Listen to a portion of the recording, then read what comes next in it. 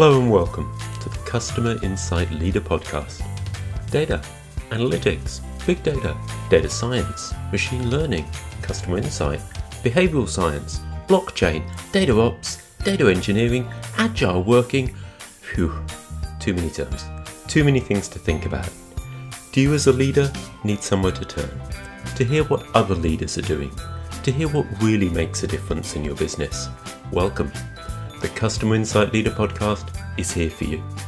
Each episode will be interviewing a different leader in the fields of customer insight, data and analytics to hear what they really do, what really makes a difference. So settle down, get that cup of coffee and enjoy the Customer Insight Leader Podcast.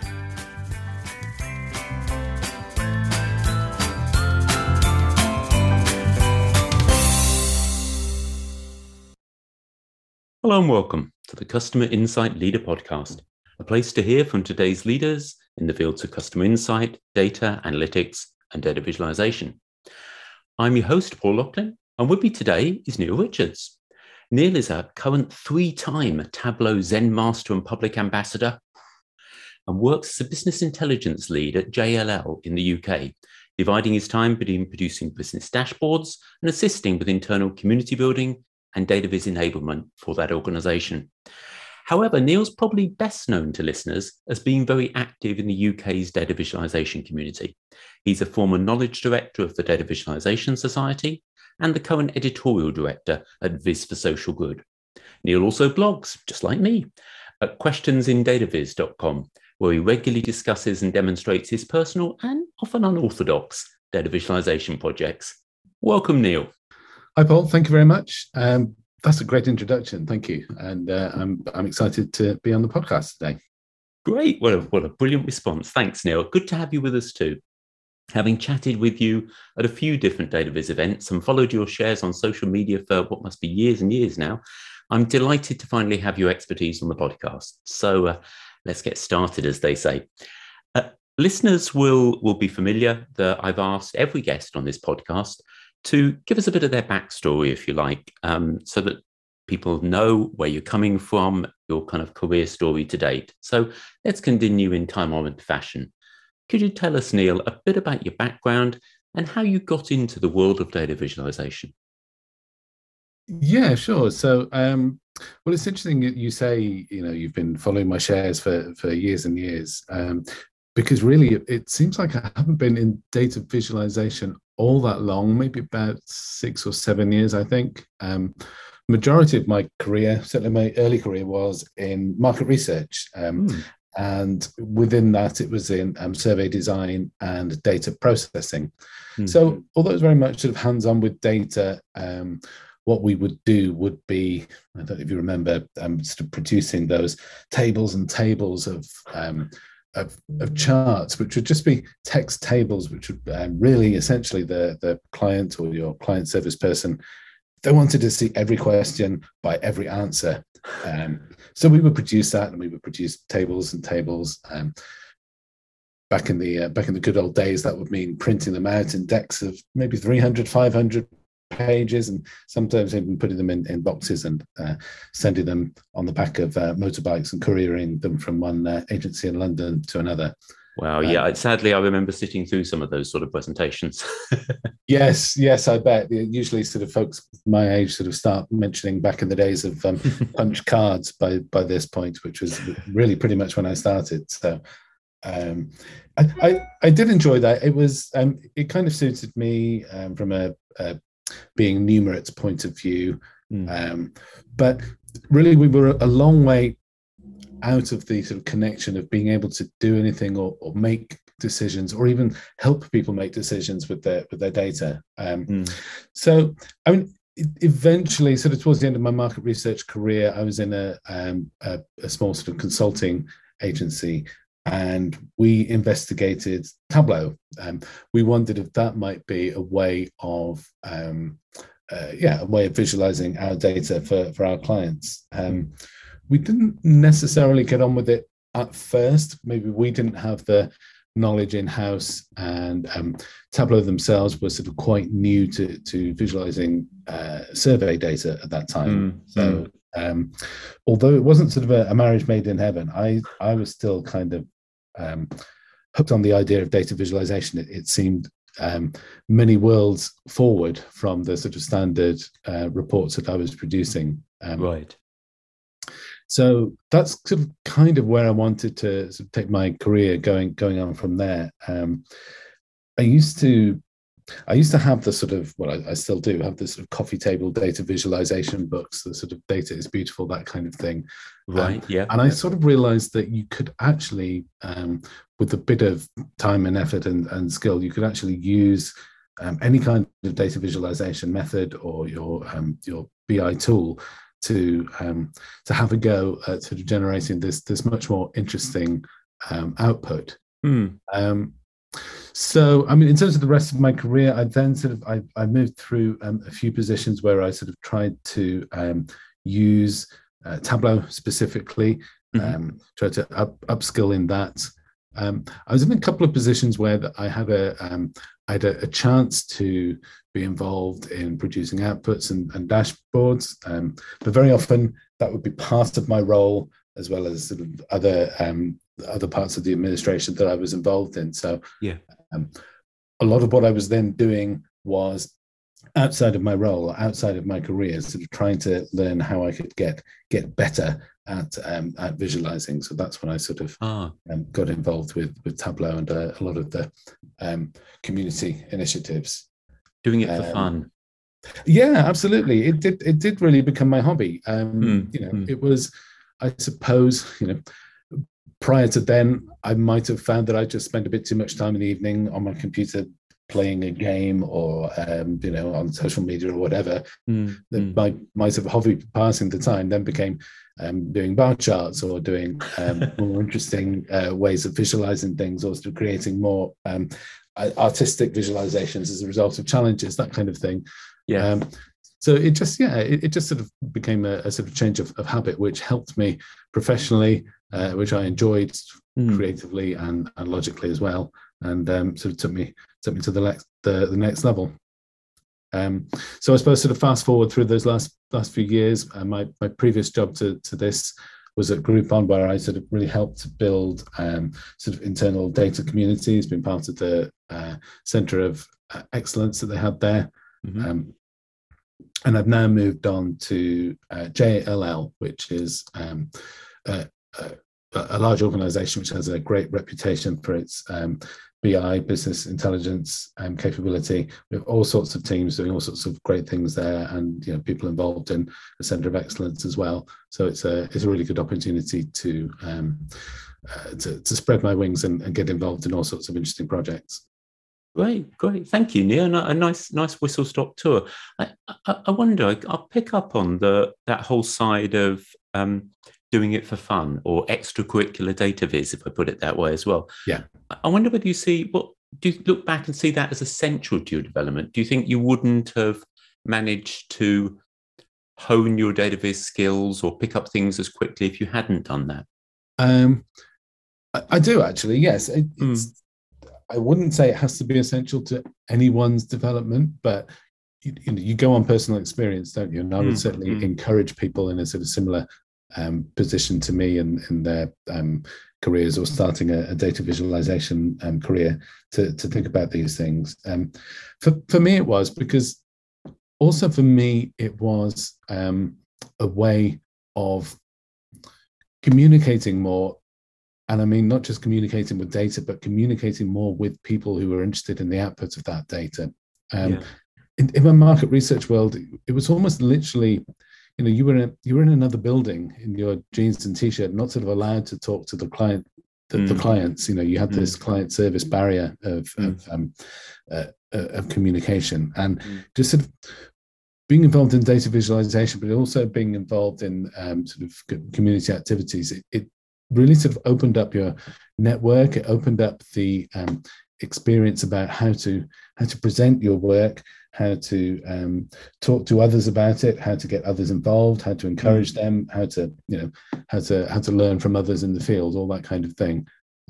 So I would, certainly, it's been a huge help to me, and it's something that we try and advocate internally at JLL and other places I've worked at, we try and build great sort of data communities so that we can have these internal opportunities.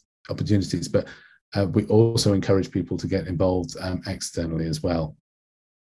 Yes. That makes sense to me.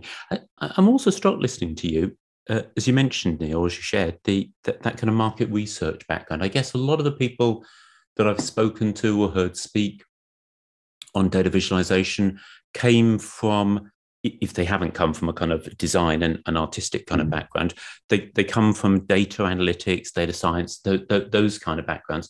I wonder, given your background in the world of market research agencies, did you see a particular need for data viz there? Because I agreed with you about those massive decks and what a pain they were to sit through as well. Do you think the world of market research was crying out for data viz, particularly compared to like data analytics and the other areas? In a word, yes. Now, I can only say that from the caveat of the bubble and the position that I was in. But certainly it was. I think partly because of the nature of surveys, the nature of having so many questions and having so many ways to slice these questions and so many demographics to look by. It was the mentality was very much just give me everything. And if you had to give absolutely everything to the client, maybe just to prove that you asked all these questions or to sort of demonstrate that you're really sort of giving them their money's worth, then visualization probably wasn't really an option. So maybe it was a requirement in terms of a mindset. Now, that's not to say that these things weren't going on, or that's not to say that there isn't a much better way of thinking about these things sort of 6 or 7 years later. But certainly from the position I was in, sort of, with being closely aligned to the data as it came out from the surveys, that's how it felt. Yes, yeah, and certainly from my experience as well, when kind of commissioning agencies and, as I say, sitting through the results being presented back, I'd have loved years ago, it's happening a bit more now, to both have more visual presentation of the data, but also just less shown. It's trying to persuade some of my market research suppliers that I really didn't need to see the width. I didn't need to know they'd done all that. If they could distill it down to 2 or 3 slides of what was found to be really interesting, and I'll assume they checked everything else, they really would have more impact. Absolutely. Yeah. And it's interesting that you said, you speak to a lot of people who've perhaps had that sort of similar background. I'm always a strong advocate for, when we're looking at people's background in data science and data visualization in particular, to look past STEM people. There's plenty of us who have that. I have a mathematics background, and there's plenty with that sort of STEM background. But the digital, not the digital arts, the liberal arts background can really it can really add to the skill set. It can really add to the skill set of someone who needs to present data. You're going to have, I'm going to use a term which I often sort of pull people up on because I don't really like the term. I'm talking about softer skills, but I think it probably is a good term to be using there. And also just the sort of the creativity and the different way of being able to think about data. And it often surprises me when I meet people and speak to people who are really successful in data visualization, and I might find out that their background is in literature, or it might be in music, as a performer or something like that. And I really I really celebrate the difference of backgrounds that come into the profession. Yeah, it's a great call out, Neil. Thank you for sharing that. I would echo, having discovered people with humanities backgrounds, theology, philosophy, all sorts, and that cognitive diversity of having not just the skills they bring, but the different way of looking at it. I completely echo that. I think you're completely right. Actually, not just for the data visualization, but for interpretation of analysis and the way they think about the problem as well. Oh, absolutely, right across the board. The other thing you mentioned, and as a liker of books myself, I kind of grabbed onto it, I guess, is you mentioned the old coffee table, beautiful, the head of his books, Information is Beautiful, David McCandless, that all those kind of plethora, even controversially, I might say some of Edward Tufte's I find lovely, even if he's less in favour these days. I wonder what your reaction was to such books. And I ask that because I know some people who they see like a beautiful McCandless book or something and they're inspired. Oh, data visualization can change the world. It's beautiful. I want to create such an object. But other people, almost as many I've talked to, are kind of put off. The standard looks so high. They go, oh, well, I could never create that. And I've only got Excel to use anyway, so I'll give up. What was the impact on you of coffee table data art books? Well, the impact on me was pretty akin to the first description you mentioned there.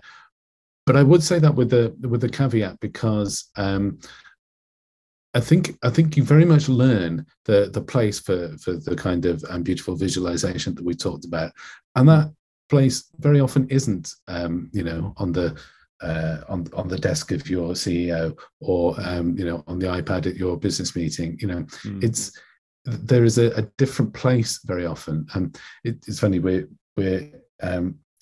recording this just after a weekend where you could not move for mentions of the spiral visualization from the New York Times opinion piece. Yes, I joined in that debate. Yes. Yeah, absolutely. And I think that really showed just in the course of one visualization and all of the reaction to it, the different sides of that particular story and the different facets of data visualization there are. And you can be unconventional like me. You can be someone who advocates try a spiral for a timeline, see how it looks, see what the reaction of your people, your intended audience are. You can sort of get people who are very much on the and Andy Cockreef, he speaks of a sort of spectrum, if you like, from between form and function, which might have someone like Tufte or Few on one end, and it might have Information is Beautiful on the other end. Yeah. It almost doesn't matter where you are in that. Even if like me, you really favour the sort of unconventional and the beautiful, and I'm doing air quotes here. Yes. You still accept that that's not what you're going to bring to the table. That's not what that's not what you put in a headline or on TV or in your boardroom. That's what you put in an opinion piece, or that's what you share on Twitter, or that's what you put in your personal creative portfolio, that kind of thing. And that, so I do think there are caveats, and so many people are rightly not really interested in the arty side of things. My own level of interest in it comes because it's the first sort of creative thing I've ever found that I can do as an aging mathematician. But B, because you learn skills, you learn the skills it takes to try and make your BI software, instead of move your timeline from left to right, to make it sort of spiral around. Those are quite sort of strong technical skills, which you might sort of go back to your old trigonometry to remind yourself how to do things in a circle, and you might have to do quite a lot of manipulation of the data. But that will hold you in good stead. That will hold you in good stead where maybe at work there's some kind of radial chart which the client has asked for, and you might think, well, I learned those skills doing that doing that personal visualization that was a bit different there. So I am an advocate for those kind of things, but I think it is important not to feel that every visualization should look like that. And in many circumstances, no visualizations should look like that. They should be clear and simple and easy to understand. But I enjoy the whole spectrum. It's a nice way of putting it. Thank you, Nir. No, thank you. Interesting how much we got drawn back into that extracurricular activity and the benefits of it, honing skills that you might not get a chance to learn. I wonder that when we come back to the work situation, and I totally applaud your point. I think it's absolutely right that they're not self-indulgent, but they perform their form effectively, where data viz is used within a business that's just got other priorities.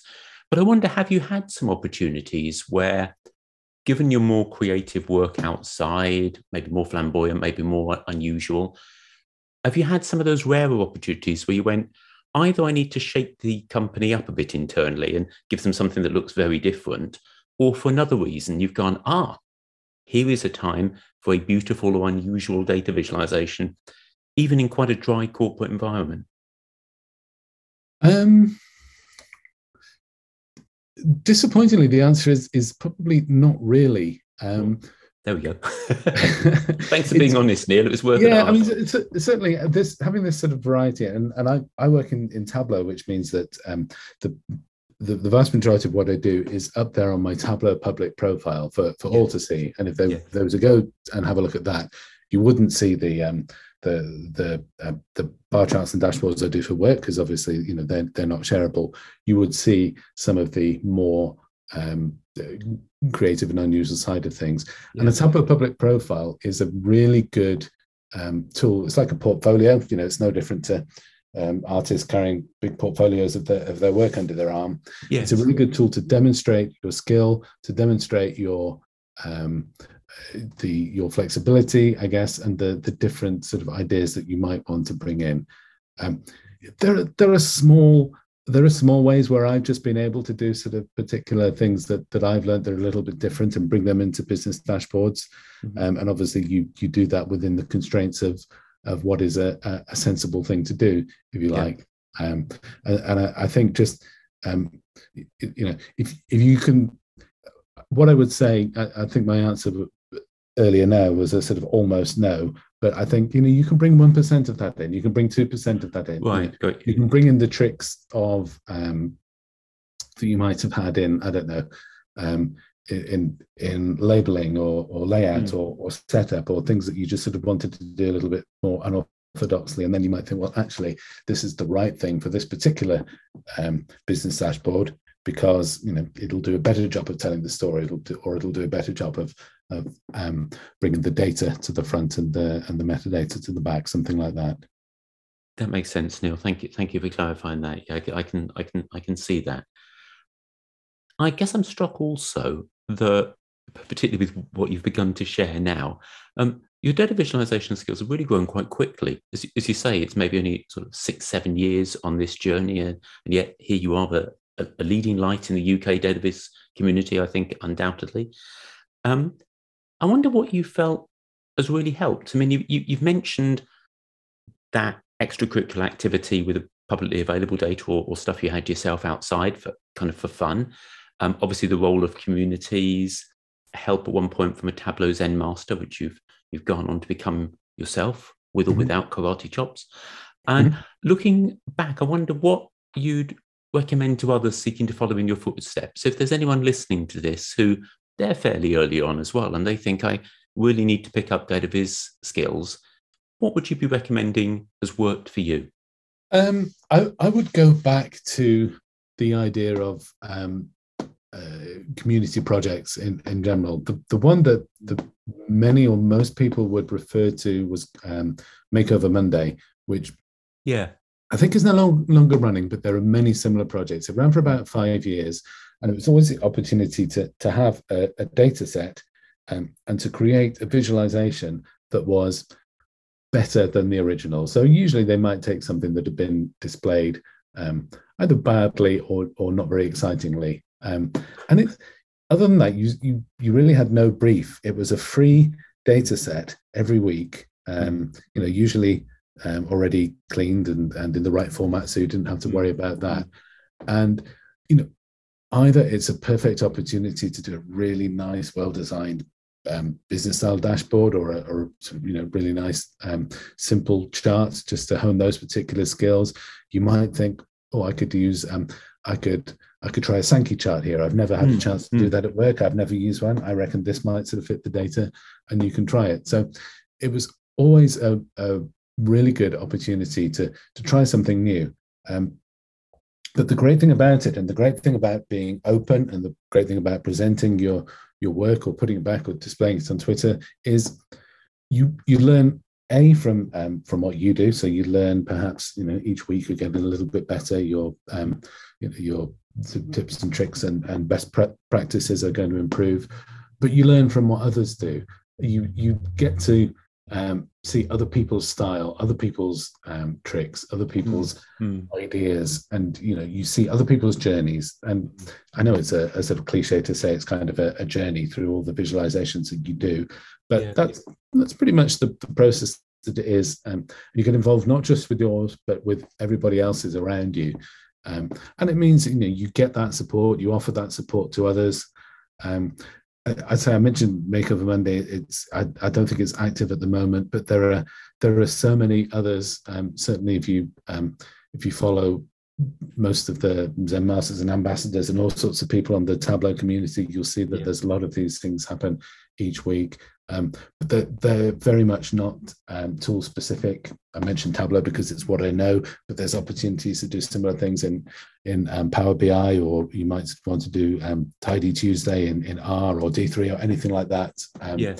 There are so many sort of communities, if you like, that once you sort of take the plunge and sort of perhaps put your first thing out there, you can look back, 1 year, 2 year, 3 years into your journey and think, oh, really? Did I do that? I thought that was okay, and nobody told me it was awful. They encouraged me to join and get better. Now I might look back and cringe, but I can see how I've improved, and I can see how it's really sort of helped me on my journey.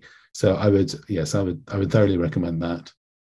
Great, that's a very encouraging thing to hear as well. I'd also put a note in for Kolner, Spam and Affleck Storytelling with Data community. Similarly, has challenges coming out regularly. They're great to participate with, and very much learned from seeing other people's solutions to those. With surprising diversity, you do get surprised how other people tackled things, and you go, I'd never have thought of doing that, but actually that does kind of work, and it expands your thinking. I guess the other thing that struck me listening to you, Neil, was it sounds a very kind community. I guess maybe it's because I'm on Twitter quite a bit, but you sometimes see a bit of a bad name for how quickly people will critique publicly produced data visualizations. And there's been some calls for kindness, shall we say, in the wider community of not always leaping on hashtag bad data viz. So I guess I'm hearing from you that in these communities of challenge, it was a kind community. If you were a bit rusty and not that great, people weren't having a go at you. You got encouraged rather than critiqued too much. Yeah, absolutely. I mean, sort of without wishing to generalize, I mean, I would find, or I would hear, I don't really know, that, for example, if you go onto Reddit, which is a much bigger, wider, that's the community of everyone out there on the internet, then maybe you can hear some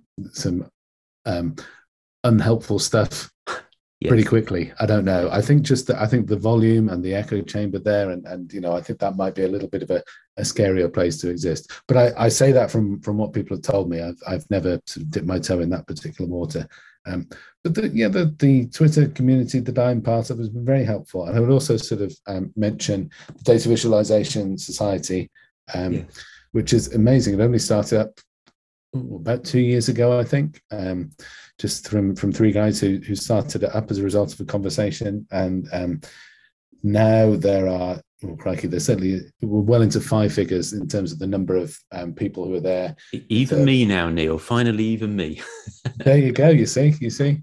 And again, that's a very safe space to share, to talk, to critique, to help, and the number of different opportunities that come as a result of that. Not just in sort of Slack channels and conversations, but also in some of the initiatives that they run, some of the fireside chats, or some of the competitions, things like that. It's another great safe place to be involved with. Good. Always good to hear that humanity among the community. I guess another thing that I've seen in your work and heard in conversation with you before is the social benefit of a lot of the work you've done over the years. And as we're speaking about the data viz community, I have to say, I think even compared to the data science community, which is pretty good at this, it seems a community with a particular passion for doing good in the world with its technical skills. But you're obviously particularly involved in the Viz for Social Good, a charity. Do you want to tell us a bit more about what you've seen through that work and the benefits you see of using data visualization to achieve good in the world? Yeah, sorry, thank you for mentioning that. I was kicking myself for mentioning sort of communities in general at the last question, and not taking the chance to plug Viz for Social Good. Go for it. But yeah, I mean that's sort of one of many of these things, but it's evolved over the last sort of 4 or 5 years from people who wanted to practice their visualization, who wanted to sort of regularly take part in projects, but didn't want it to just be something fun or something innocuous or something just to sort of promote themselves. They wanted it to be, or we wanted it to be something that, people would really find useful. So it was set up. We're going strong now. We have probably something like 6 or 9 projects every year. Mm-hmm. And it's it's all online, so it's a global initiative now, and it's really an opportunity again for people to get hold of a data set. But this is a data set that comes from a non-profit. So we work with non-profits all around the globe. Our current project is for a non-profit called Build Up Nepal. It's literally just started, and they do some great work, sort of trying to help sort of build up infrastructure in Nepal for struggling folks that need it. And the idea is that most of these non-profits, they're going to have data. It might have come from somewhere. It might have come from some guy collecting stuff in Excel, or it might have come from a survey or something. But there isn't necessarily a dedicated data science person who can produce these results and give it back to the CEO and say, right, this is what we need to do. Sure. Chances are there is such a person, but they've got much more important things to be doing, running the charity or sort of being out in the field. So, we get sometimes 30, 40, 50, 60 different submissions, all from people like me, but from people around the world who want a chance to sort of produce a really good sort of storytelling dashboard or something with a call to action, something that will highlight this non-profit.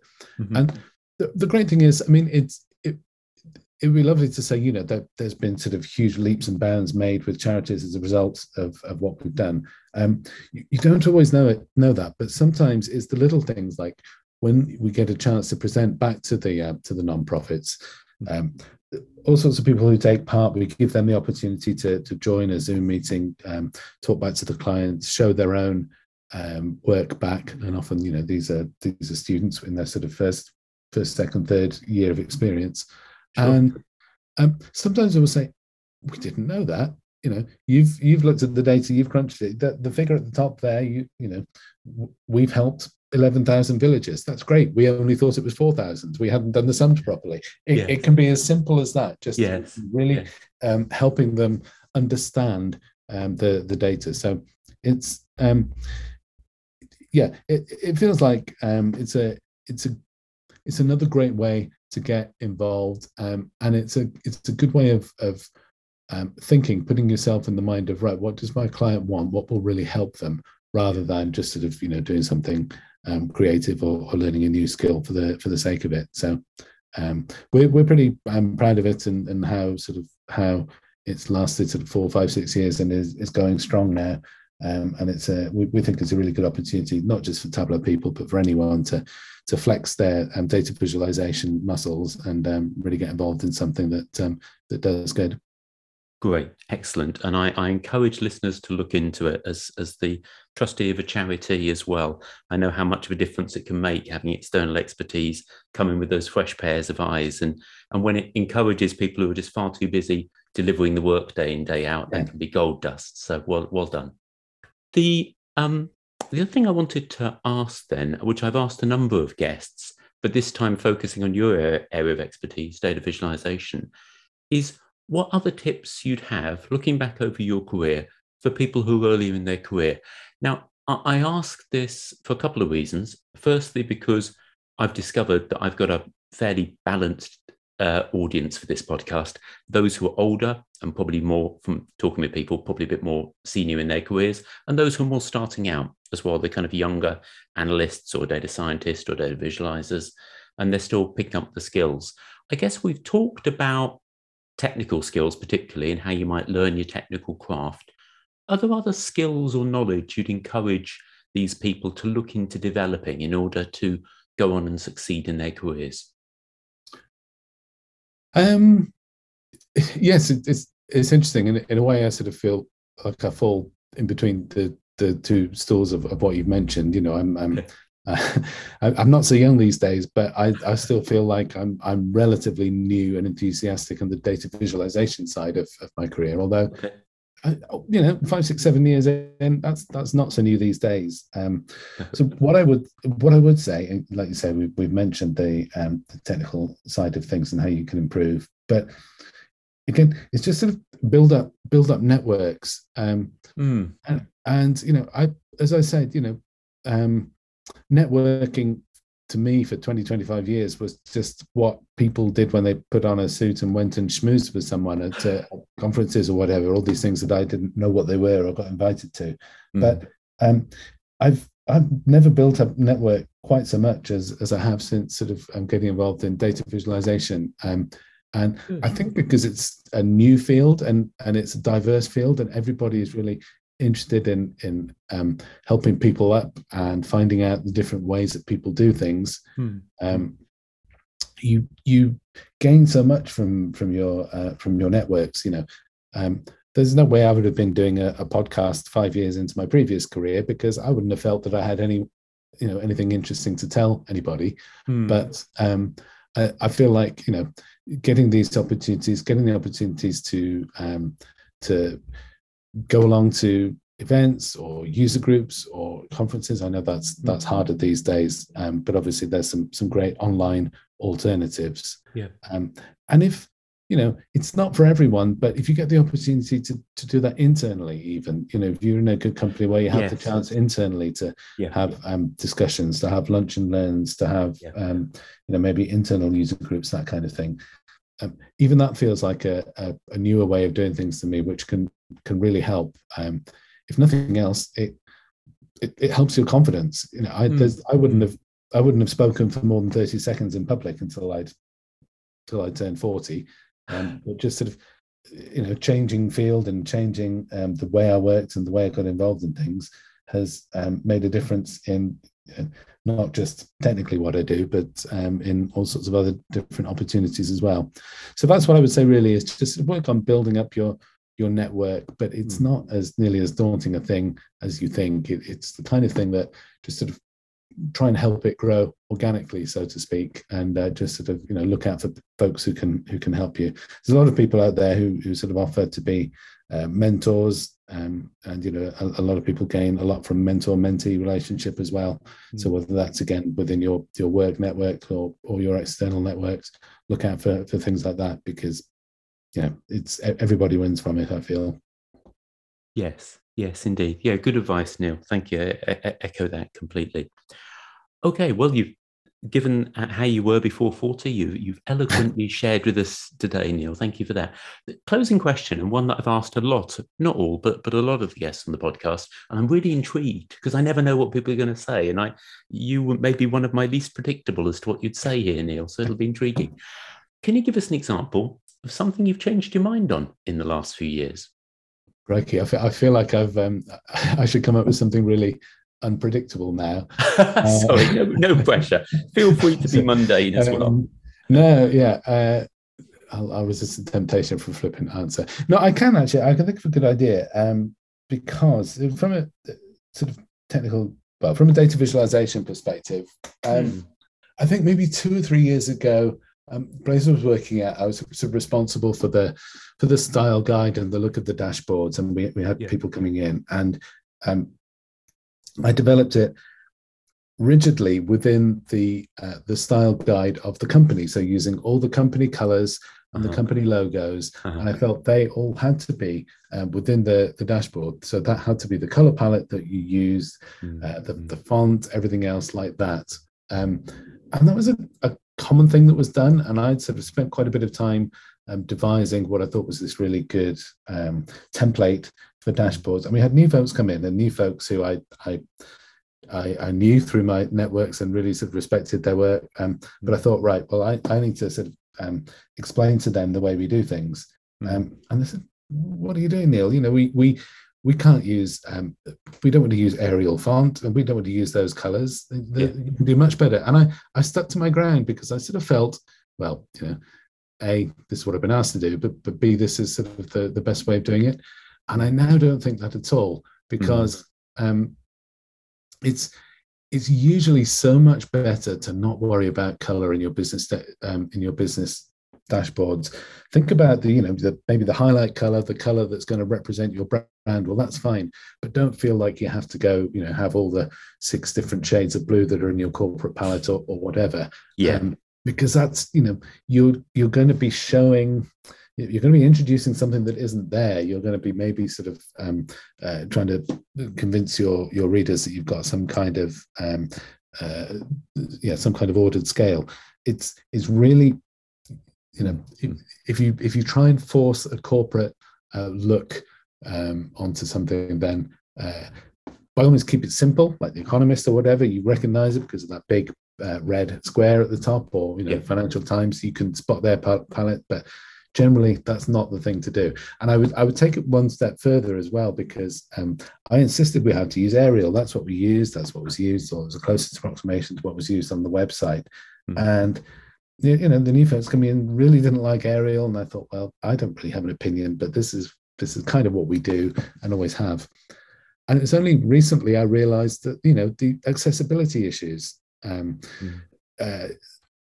Emily Kund, who does great work on accessibility in the community, says, I can't use Arial because my kid doesn't understand. If you put the word ill, why do the I and the 2 L's all look exactly the same? It's not possible to read.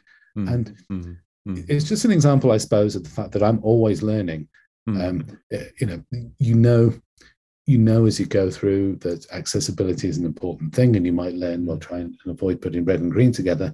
But issues with fonts, you just might not know until someone takes the time to show you something or to explain something. They can make your opinion sort of change on a sixpence, and that was another example of that. And when we had that conversation a few weeks ago, I thought, wow, so those people who were desperately trying to get me to change from Arial font 2 or 3 years ago, they were right. But I was just sort of holding on to principles that I thought were the right things at the time. Well, that's very open of learning. Yeah, absolutely. We all are. It's very open of you, Neil, and that makes good sense. I think it possibly shines a light on one of the reasons data visualization continues to fascinate me. Is it's such a polymath activity. There are so many different fields of expertise and perspectives: artistic, scientific, mathematical, almost engineering, as well as language. It is just a wonderful place to ever be learning. So thank you for sharing that, Neil. And thanks for your time today and everything you've shared with us. It has, as I expected it would be, Neil, been a pleasure to chat with you. Oh, thank you, Paul. It was a pleasure to chat with you as well. Yes, once I start talking data visualization, I can talk for hours. So I hope this was useful. I'm sure it will be. And listeners, thank you all for listening as well. I hope you found that helpful and continue to listen to the Customer Insight Leader podcast. More great interviews coming up. And each week there's also fresh content on our blog, customerinsightleader, or oneword.com. So you might want to check that out too. Before then, thanks everyone for your time. Have a great week. And perhaps you can also reflect on how you might be able to develop your skills in data visualization this year. Bye for now and keep learning.